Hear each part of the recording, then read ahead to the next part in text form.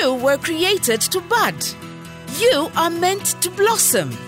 You should flourish. The rose is the most impactful flower in the world. Its value never changes. Like a rose, you are beautiful. You are valuable. You were created to make an impact.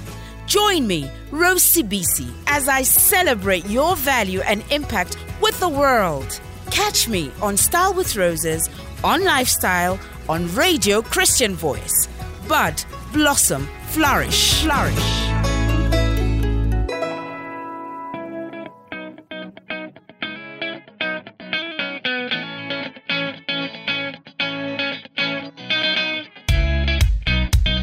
Hello. This is your girl, Rosie BC, back on air, giving you some Rosepiration. Another beautiful Friday afternoon. I hope you have been inspired so far. I hope you have got your rose going on now. I'm so grateful and honored to be here, and I am just all rosy and ready to share another inspirational message, but as well as challenge you into the rose that you are meant to be. So today I've been thinking a lot about what is it that I want to share today. And I look at the past few weeks, we've really been dealing a lot with foundations. We've been dealing with identity. We've been dealing with who we are as a people and how that shapes you, your environment, your name, what you respond to, how you choose to use the name that you were given. I've chosen to use my name for the gift and the purpose that God gave me.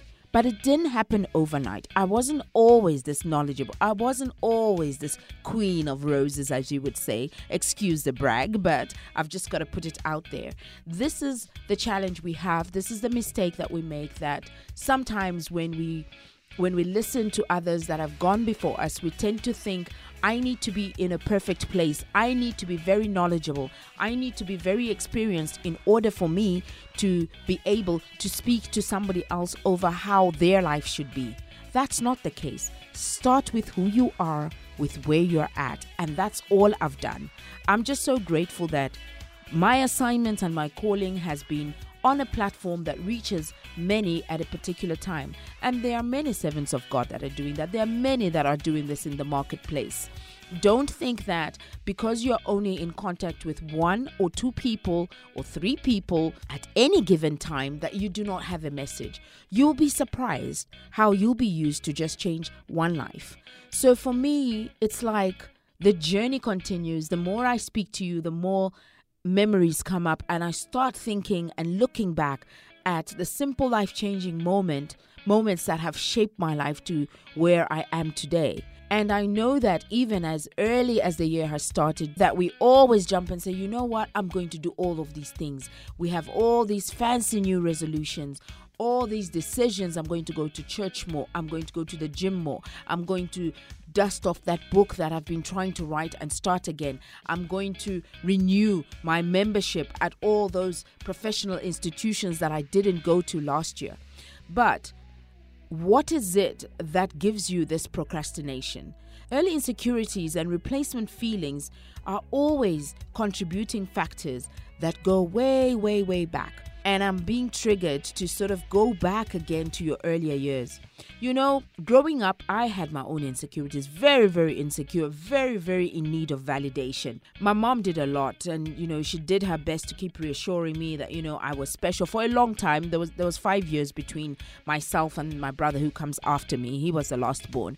But because of my desire and my insistent need of attention, don't judge, loving attention and wanting to be the center of attraction, I guess my mom had to find a creative way of just saying, you know what, Rose, you are still the last born. You are still the youngest girl, because now I ended up being the youngest of the female siblings, and he was the youngest of the boy and girl siblings.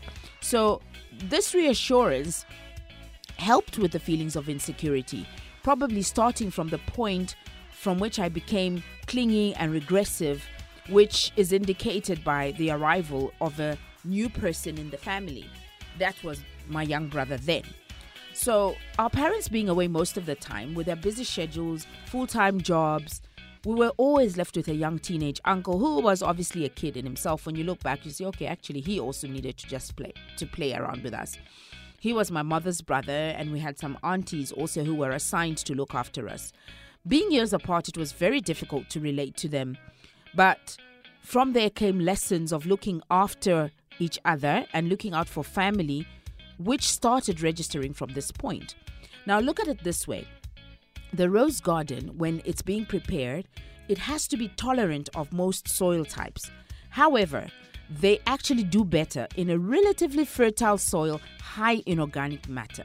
So sometimes when you feel like you are surrounded by too many members of family, too many people that are staying in your house because your mom and your dad feel that they have to help less fortunate members of the family, sometimes it's not such a bad thing.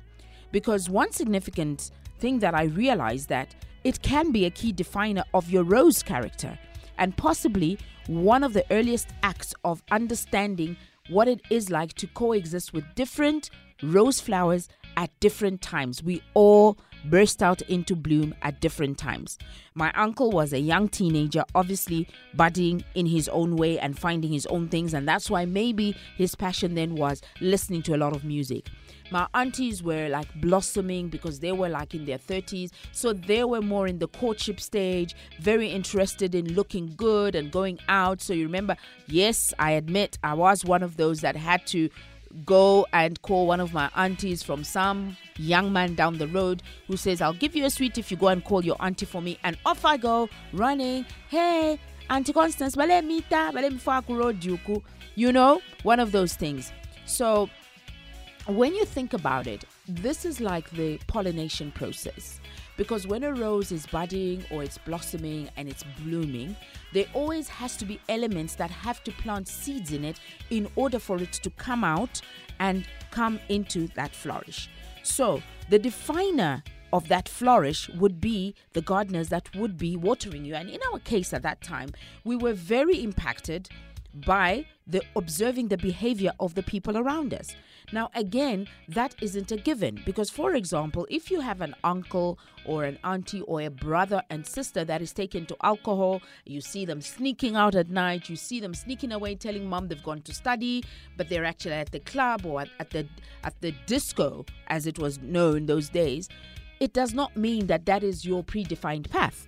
Because remember, even in the rose bush, there are roses that would grow up when there's an open space, that will come out when there's an open space, and there are some that actually bloom better when they feel like they are surrounded by other bigger roses. But you know what? Even that little rose will still be noticed. So as a helper, you are meant to understand that regardless of the size of your rose, you are created for something different. It's not necessarily determined by the people around you, but it's predetermined by God who created you. And let's go back to what we were talking about a week or two ago when we said, what is it that you've got in your hands? What are you passionate about? So you need to find things that you really, really, really like to do and go back to those things. Because when you go back, for example, if it's drawing, if it's artwork, here I am. I loved talking, and what am I doing right now? I am talking to you. So that talking has continued. The only difference is the criticism that tried to constrict this rose and to restrict this rose from expressing the message that it had been given to pass on to other roses will still go and accomplish that which it was sent out to do. Because if I had sat down and played victim all the time, just like the man who at the well of Bethesda, Jesus had gone there and he's gone to the healing well. And this man is just moaning about, oh Lord, look, I haven't been able to get up because, everybody seems to pass me by and nothing is happening. I really need to be doing something. Jesus just said, rise up and walk. He did not say a specific time for you to sit and wait and say, oh, because this person is walking ahead of me, let me wait until they all finish and that's when I'll go. The victim mentality does not work. Look at what's working for you. Don't always look at what's not working. Because the rose's simple mission in life is to know that at any given time, it has to fight to burst out of the restriction of the sepals that hold it in when it's a bud and allow those to open so that it can burst into bloom and become the beauty that it was intended to be and go to the destination that it was created for. The destination, again, could be warming up somebody's wedding. It would be a beautiful bride who's so full of hope and excitement with all the innocence and purity that comes with a bride in white. It could be that this rose is going to be part of a huge bouquet that is going to accompany this young man to say sorry to his girlfriend, the man to his wife, whether it is an apology or whether it is just to say, I love you.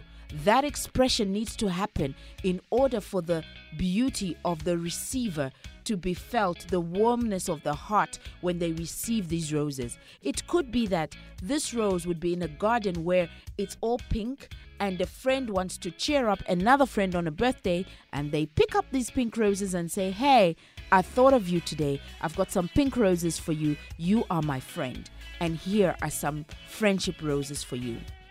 My challenge to you today, my call to Rosepiration to you today, as you listen to me, as you join me in this moment, is pick up some roses and go and cheer someone up. That in itself is a random act of kindness. Don't wait for a birthday. Don't wait for an occasion. Don't wait for an event. Don't wait until you've got a contract to go and supply roses at a corporate place and put them on the table. Go out and help someone bud, blossom, and flourish by just being you. Thank you for joining me. Until the next time, for more Rosepiration, this is Rose CBC. Bye-bye. Thank you for joining me today. This has been Style with Roses with Rose CBC. Join me again next Friday at 12:10. Remember, bud, blossom, flourish.